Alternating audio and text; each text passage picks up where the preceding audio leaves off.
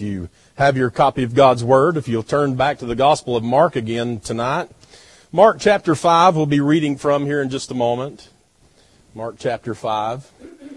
This morning we spoke about a desperate man, and we looked at those verses before these. I'm going to look at verses 25 through 34 tonight, Lord willing. And we looked at that desperate man. He was in a desperate situation. It was a desperate hour, and he needed desperate things done. And praise God, the Lord helped him. And his faith was in the right one. And I tell you what, if your faith is in anything else except the Lord Jesus, your faith is not in the right one. It's only through Christ our faith should lie. And so the story that we're going to read here, no doubt, is a very memorable one. Everybody's heard this, no doubt, many times. I want to caution you not to let it just let you think that, well, I've heard this and I'm ready to move on and, we'll get this done. I caution you not to do that tonight. Anytime there's someone preaching God's Word, we should be attentive and look at things and ask the Lord to reveal to us what He would have us to know. I may say something wrong tonight, and you need to make sure that I don't. But what we need to do is understand that God has given us this. Some people say, well, those old tired stories. You all get up there and preach about these same things over and over and over every year. And listen, friends, it is all fresh. It's all new. This Word is so alive. And we all need to get more of it. And so tonight I do caution you not to let the familiarity of it take over. But listen with fresh eyes tonight and ears. And so if you'll please stand for the reading of God's Word, Mark chapter 5, starting with verse 25. And here the Bible says, "And a certain woman which had an issue of blood 12 years, and had suffered many things of many physicians, and had spent all that she had, and was nothing bettered, but rather grew worse. When she had heard of Jesus, came in the press behind, and touched his garment. For she said, If I may touch but his clothes, I shall be whole. And straightway the fountain of her blood was dried up, and she felt in her body that she was healed of that plague. And Jesus, immediately knowing in himself that virtue had gone out of him, turned him about in the press, and said, Who touched my clothes? And his disciples said unto him, Thou seest the multitude thronging thee, and sayest thou, Who touched me? And he looked round about to see her that had done this thing. But the woman, fearing and trembling, knowing what was done in her, came and fell down before him, and told him all the truth. And he said unto her, Daughter, thy faith hath made thee whole. Go in peace, and be whole of thy plague." Our Heavenly Father, God, we thank you for the reading of your Word tonight. I'm asking now that you help us. Lord, keep me hidden, let you be seen. In Jesus' name we pray. Amen. You can be seated. Well, like I said, no doubt this is very familiar to everyone. You've heard it many times, probably taught in Sunday school and maybe on Wednesday nights, and preachers preach it. But this woman is very important for us because she is a type. She represents something that each of us should relate to. If you are saved tonight, you should relate to the way that she once was, because you once was too. And if you are not saved, then you should relate to this, because she is going to have her life miraculously changed here tonight. And so this woman had this issue of blood for 12 years. Now remember, this morning I told you that number 12 was very important in Bible numerology. And of course it means God's completeness. It shows His authority. And you know very well how many things that God put off in numbers of 12. The children of Israel, the 12 sons, the 12 disciples, and so on. And this morning the little girl was 12 years old. And here this woman has had this issue of blood for 12 years. And so it's time. It's time to complete this. It's run its course. And now it is time to end this problem that she has. Now it's interesting. The Bible calls her a certain woman. Many times in the Bible, when the Lord performs miracles or speaks of someone, He gives their given name. This morning, we talked about Jairus. He gave his name, But this woman here, her name is not given. It just says a certain woman. Now, this morning we had certain people that came out trying to be negative there to the man that his daughter was sick and she had died, and they come out all negative. The Bible said certain it came, and I told you how that upset me every time I see that. But here it says a certain woman. And there's a lot of people that make all these wild guesses. Well, this was so-and-so. And there's even some these spurious books that's out there that's not part of the biblical canon, and people say, well, her name was this and her name was that. Well, you can have that if you want it. I want nothing to do with that. What I want to have to do with is what God's Word says. And He says it's a certain woman. He doesn't give her name, and I fully believe there is a good reason for that. Because, as I said in the beginning, she is a type. She's a type of a lost sinner. She's a type of someone that I used to be. I told you this morning in my testimony, I was only 6 years old when I got saved. So I had not done so many bad things as we, consider bad. But I was still a sinner bound for hell. And, sometimes you get to thinking, well, since the Lord saved me at such a young age, I don't have this powerful testimony like somebody else does. And I've heard people say that, I wish I had a powerful testimony like this man. He went through so much. And I'm thinking to myself, what I'm seeing, God saved me from a lot of bad things. I can't even imagine what would have happened to me if I had not got saved at 6 years old. There's no telling. I may not be here today. But everyone that gets saved, it is a wonderful thing from the Lord. And so, you don't have to have one of these testimonies. Some of these people give more glory to the devil than they do the Lord sometimes. And I think we need to give God all the glory for everything that He's done. And so this certain woman, she represents a lost person, a lost sinner. And she is coming to faith in the one that can save her. There it says, and a certain woman which had an issue of blood 12 years and had suffered many things of many physicians and had spent all that she had and was nothing bettered but rather grew worse. Luke tells us she would not get better. That was it. I mean, there was no cure for this thing that she had outside of Jesus. And she had tried everything. No doubt she went to all the specialists. My mom knows about those specialists. I've taken her to many of those. And a lot of people in our family have had cancer throughout the years, and we've been to all those specialists, those cancer specialists, the blood specialists, the hematologists, and all these other people, And I'm assuming in that day they didn't have anything like we do now. In fact, I've read some of the cures that they had in that day, and some were pretty far-fetched. Carrying an ostrich egg around. That was one of them. So she had been through all the quacks of that day, all right? They practice medicine today. They call it practicing medicine because they're practicing the whole time on you. But they were really practicing things back then. But here, this lady has spent everything. She's broke. She's down to nothing. Everybody that she knows, every specialist, she probably went to every witch doctor. She probably went to every body that she could ever imagine trying to get this thing cured. And she spent everything doing it. And she's not got better at all. In fact, Mark right here says she grew worse. This thing was getting worse. 12 years. I mean, it's worse than it was on day one. And in day two, it just keeps getting worse and worse and worse. And so it says that she had an issue of blood. Down in verse 29, Mark calls it a plague. We know all about the plague, don't we? According to the Gospel of Matthew, she had a disease where it was causing her to lose blood. Matthew 9:20 says, and behold, a woman which was diseased with an issue of blood 12 years came behind him and touched the hem of his garment. Now, if you remember this morning mentioning the importance of that number 12, this 12 years we see as the Lord is working in this woman's life. If you recall today, this morning, before we started, we gave what happened previous to this. He'd been over on the other side in the Gadarenes, across the Sea of Galilee. Those people over there, after he healed the demoniac, those people forced him out of there. They didn't want anything to do with him. They asked him to leave, and he left.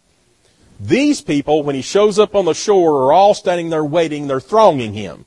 I was reading more in-depth information about that word, thronging, and how they were pressing against him. And one commentator said that in his sight on this, that he believed that they were pushing against him so much that it was difficult to breathe. They were so close together in there.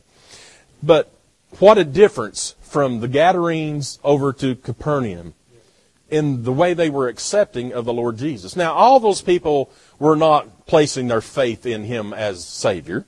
A lot of them there were like a lot of people here when they're driving down the road and somebody has an accident and they're going like this. That's called rubbernecking. And so every time Jesus would perform a miracle or do something wonderful, people would come out of the woodwork to see what was going on. So some of them were there to watch the show, but many of them there to get healed. He had been healing a lot of people. No doubt this lady has now heard of this Jesus of Nazareth who can heal people, raise people from the dead, restore sight to the blind eyes, restore people, be able to walk that were once lame, fix that withered hand, as he did in the beginning of Mark there, that man in the synagogue. And no doubt the story of Jesus has spread, and she knows that he can do something about it. Now, this morning, Jairus said that if Jesus would touch his daughter, she shall be made whole. She shall live. This woman is the same way as Jairus. She has such deep faith that Jesus can heal her. She says, I shall be healed if I can touch that garment. It wasn't a question of whether or not she would be. She knew she would be if she could just get there. Now, whatever her disease or plague was, she went to all these doctors, spent every penny she had to cure it. Nobody's able to help her. And despite everything, it had gotten worse. And I think we can understand that her issue was very serious, not only because of the blood issue she was having and losing all the blood and what it did to her health, but also her personal life. As a Jewish person in that culture, she was put to shame. The thing that was happening to her was causing people to look at her as a sinner.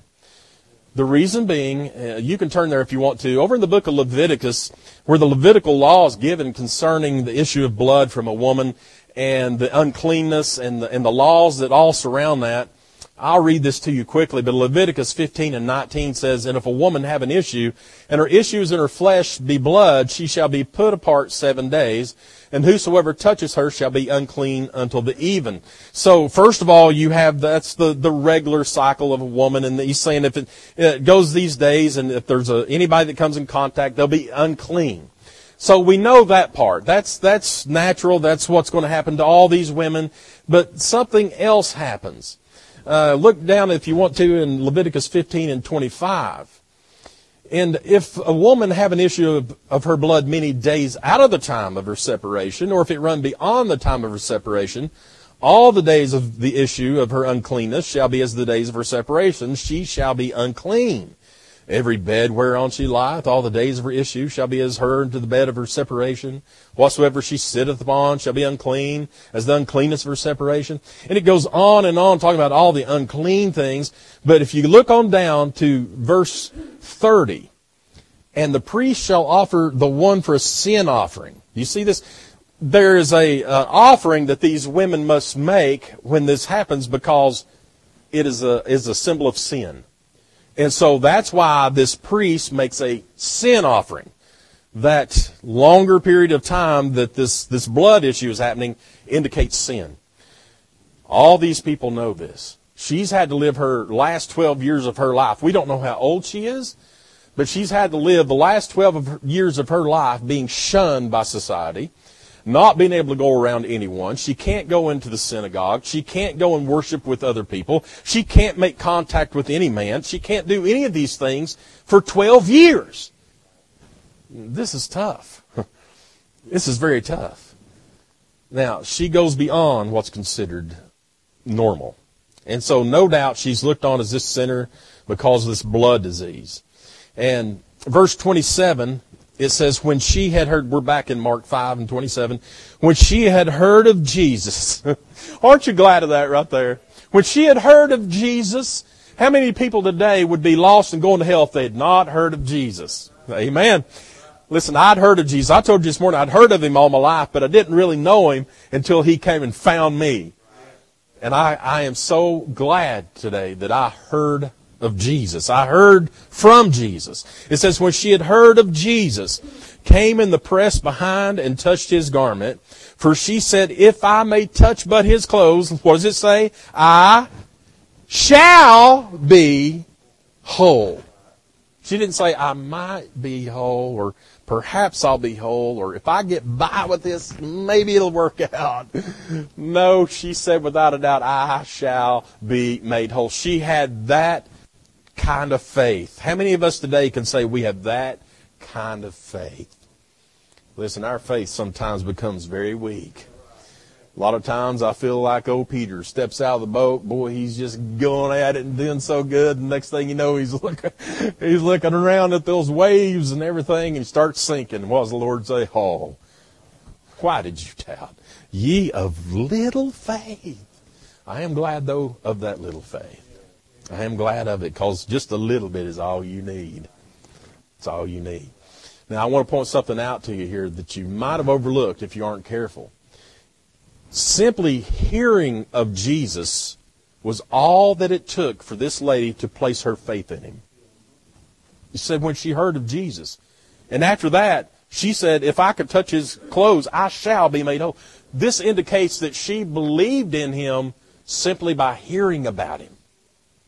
Now, how does faith come? It comes by hearing, and hearing the Word of God. And the Hebrew writer in 11:1 says, now faith is the substance of things hoped for, the evidence of things not seen. I didn't have to see Jesus die on the cross. I didn't have to be there on the Mount of Transfiguration. I didn't have to see him buried in the borrowed tomb. I didn't even have to see him raised from the dead. I didn't have to see the stone rolled away from the tomb. I didn't have to meet him after he came out of there and he walked around and made himself present to other people. I didn't have to see all that. Because by faith, I believe everything from the Word of God, what it says.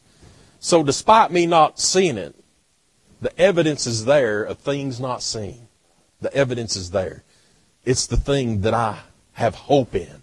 I placed all my hope in the blood of Jesus Christ. That is our faith.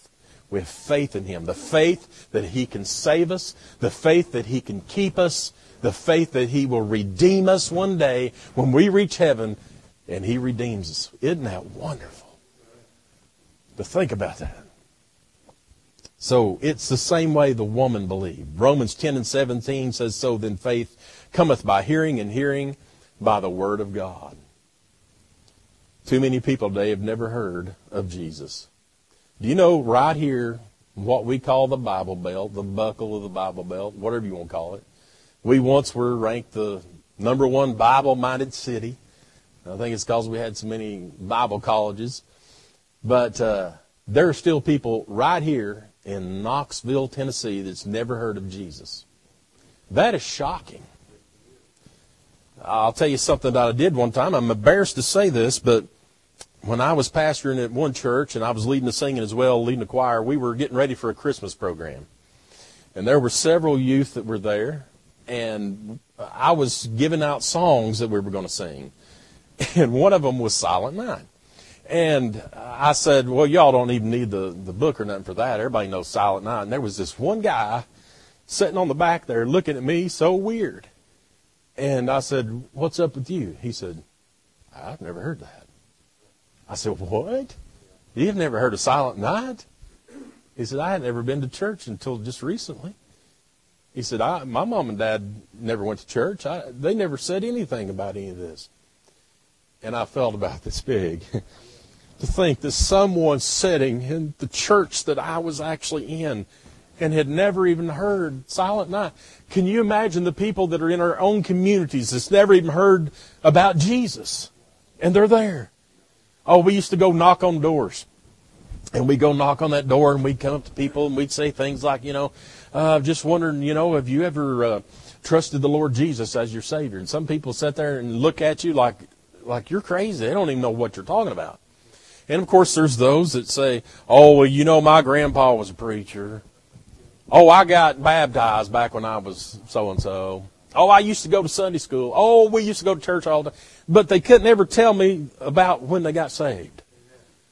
And so we would ask them, well, what do you base your salvation on? And they would tell you, because I grew up in a Christian home. Because my papa was a preacher. But they didn't really understand what it meant to actually be saved. Friends, the lost are here. They're here. As we pulled in, we see all these new places that's moved in down through here.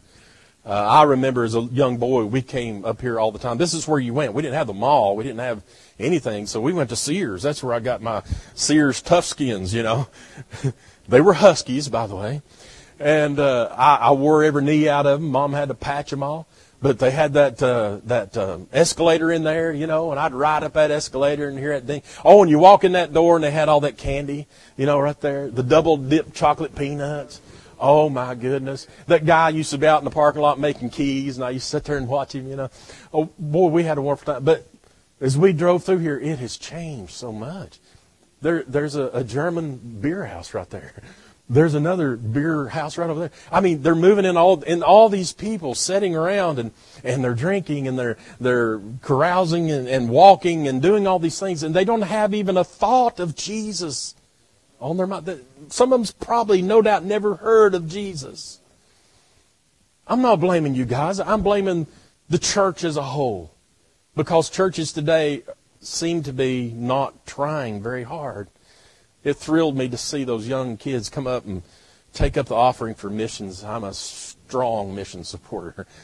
Our little church, we don't have hardly anybody in, and we support 3 missionaries right now. And I thank the Lord for allowing us to be able to do that. But thank you for that. Thank you for supporting mission. I got off on a rabbit trail, didn't I? But listen, this lady, she heard of Jesus. And because of that, she has placed her faith in him, because she said, I shall be whole. Now listen, salvation is simple. A lot of people want to complicate it. They want to overcomplicate it. Now, I am a firm believer there's repentance in that. I believe that when you understand you're a sinner, that is a repentance toward God, that you're saying, I don't want to be a sinner anymore. I'm placing my faith in the Lord Jesus to save me. And that is a type of repentance. I believe that you'll continue to repent throughout your whole Christian life, not to get saved, but to continuously just to say, Lord, I've done it again. And he knows that. But there's many things in the Bible that talks about salvation, but it's really all simple. It's simply believing in the Lord Jesus, placing your faith in the finished work of Christ on the cross. I mean, that's what salvation's all about. So Jesus says in John 10:9 that I am the door. By me, if any man enter in, he shall be saved, and shall go in and out and find pasture. And so there's no doubt, if Jesus saves you, you shall be saved. And the Bible says that is everlasting, that is eternal life, it is eternal. And it says in Acts 2:21, it shall come to pass that whosoever shall call on the name of the Lord shall be saved. Now, simply just uttering the name Jesus doesn't save you. If you don't understand exactly why you're calling on the name, it does you no good. So the premise here is you're calling on his name because you believe in what he did. You believe in who he is. He's the Son of God. He's the Savior of the world. He's the one that shed his blood to save you from your sins. So because of that, then we call on the name of the Lord Jesus. Save me. I believe in you. Acts 15:11, but we believe that through the grace of the Lord Jesus Christ, we shall be saved, even as they. Romans 5:9, much more than being now justified by his blood, we shall be saved from wrath through him. Romans 5:10, for if when we were enemies, we were reconciled to God by the death of his Son, much more being reconciled, we shall be saved by his life.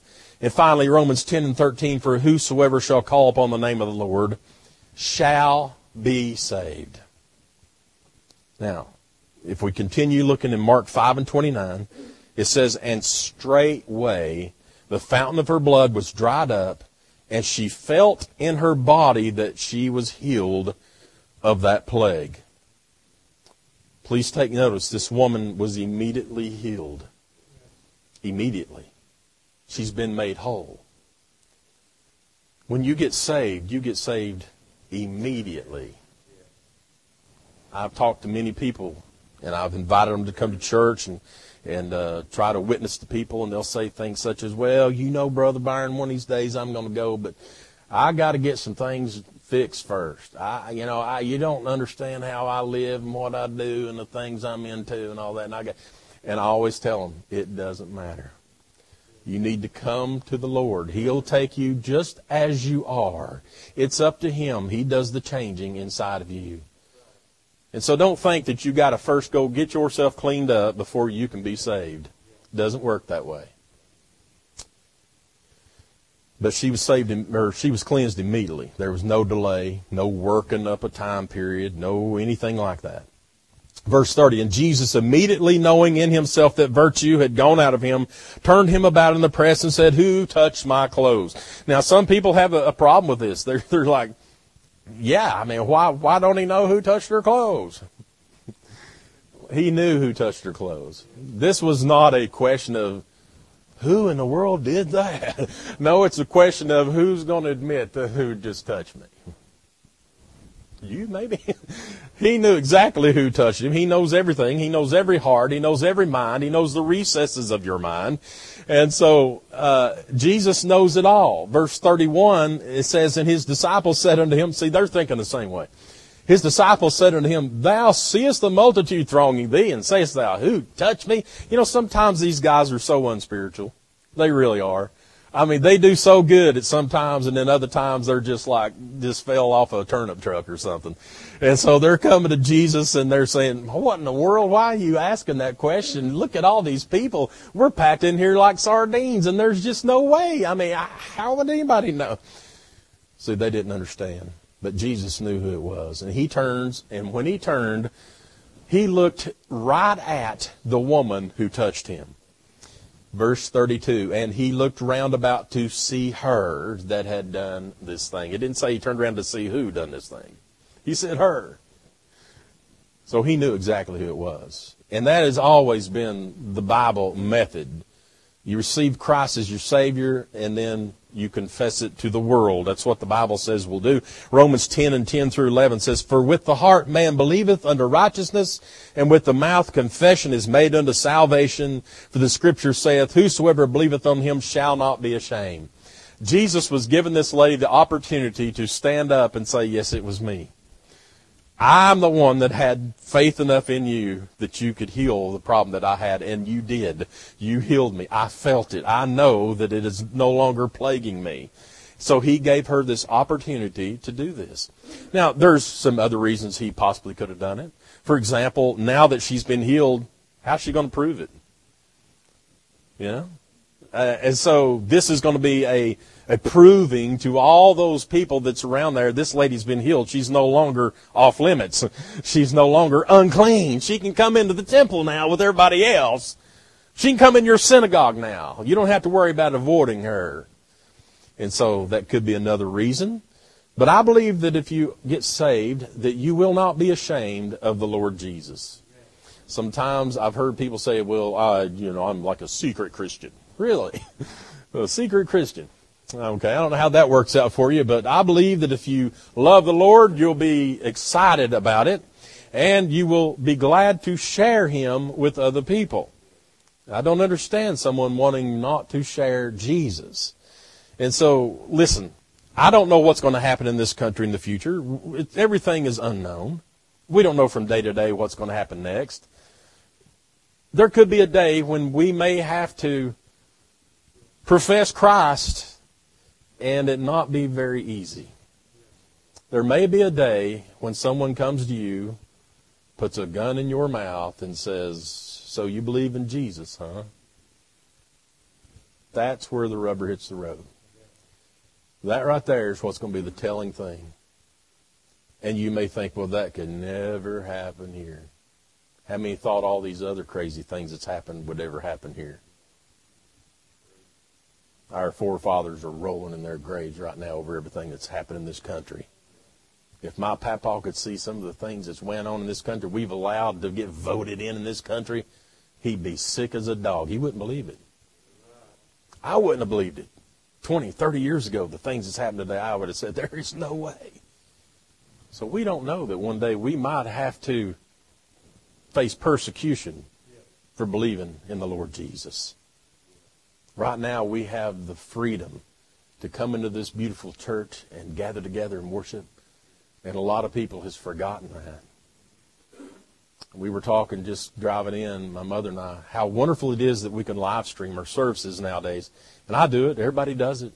And, we get people that watch it. And I'm glad that they're able to. But I've also seen a negative side of it. There's a lot of people now that rely upon that only, that are healthy and able to come into the house of God and are no longer doing it. And they're not planning on doing it again. So they've forsaken the assembling of themselves together. And it is one of the things. But we don't know that one day we may be in persecution in this country. It's going on all over the world. Do you know what the dangerous place in the whole world is for a Christian? North Korea. For the last 20 years, it's been number one on the list of the most dangerous place. They're atheists there. It's against the law to be a Christian. If you're found out you're a Christian or believe in Jesus, they will burn you alive. They will export you to a concentration camp. They will torture you. They will torture your family, kill your family. They'll burn everything that you have down to the ground. That's what life is as a Christian in North Korea under Kim Jong-un.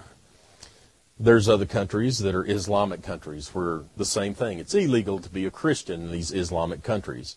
You've got all kinds of them: Afghanistan, Somalia, Libya, Pakistan, Sudan, Yemen, Iran. All these are Islamic nations. They hate you. They hate Christians. And so Christians over there are in danger. Every day, our brothers and sisters in Christ are getting killed because of their beliefs. And we throw a fit when somebody makes fun of us for trying to hand them a gospel tract. I was persecuted today. I tried to give somebody a tract and they laughed at me and knocked it out of my hand. You poor thing. When somebody tells you to kneel down and put your neck out and ask you to tell them that you don't believe in Jesus and you'll accept Islam or whatever, that's where we're going to see the truth then. That's persecution. And they're going to pass laws against us here. They're already doing it.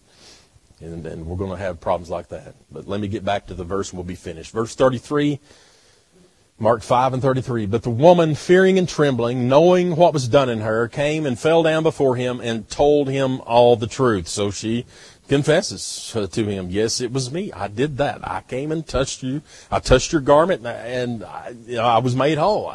She told him the truth. But she was fearing and trembling. Do you know the beginning of wisdom, the beginning of knowledge is the fear of the Lord? That's what our Bible says.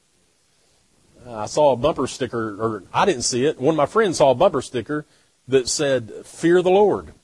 And he came and he told me, he said, you know, I saw a bumper sticker up in Pigeon Forge on the back of a car and it said, fear the Lord. And it made me so angry because I'm not afraid of God. I don't fear the Lord. And I said, well, I don't know what Lord that you're worshiping, but the one that I worship says to fear the Lord. Said it's the beginning of wisdom and knowledge. Listen, there is fear of the Lord. And it's not that he's going to strike us down dead, even though he could if he wanted to. But it is our respect, of our acknowledgement of who he is. He is the giver and sustainer of life. He's the Savior of the world. He's the one that has reign over death, hell, and the grave. You better believe that we have fear in the Lord. This woman is fearing and trembling, and naturally she would have. She's an unclean woman. If she touched him, that makes him unclean. And so it does put fear in her. They could have grabbed her up and said, what in the world are you doing? You're breaking the law.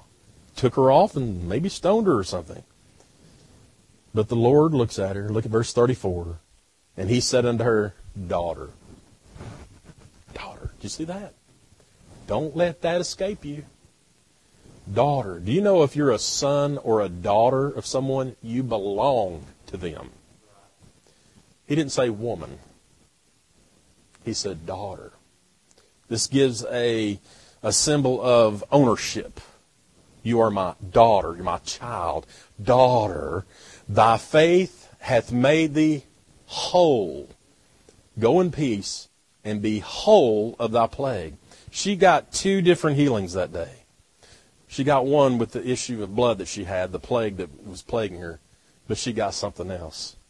She got a spiritual healing. This woman who once was lost and would have died and went to hell without Christ, she's been made whole.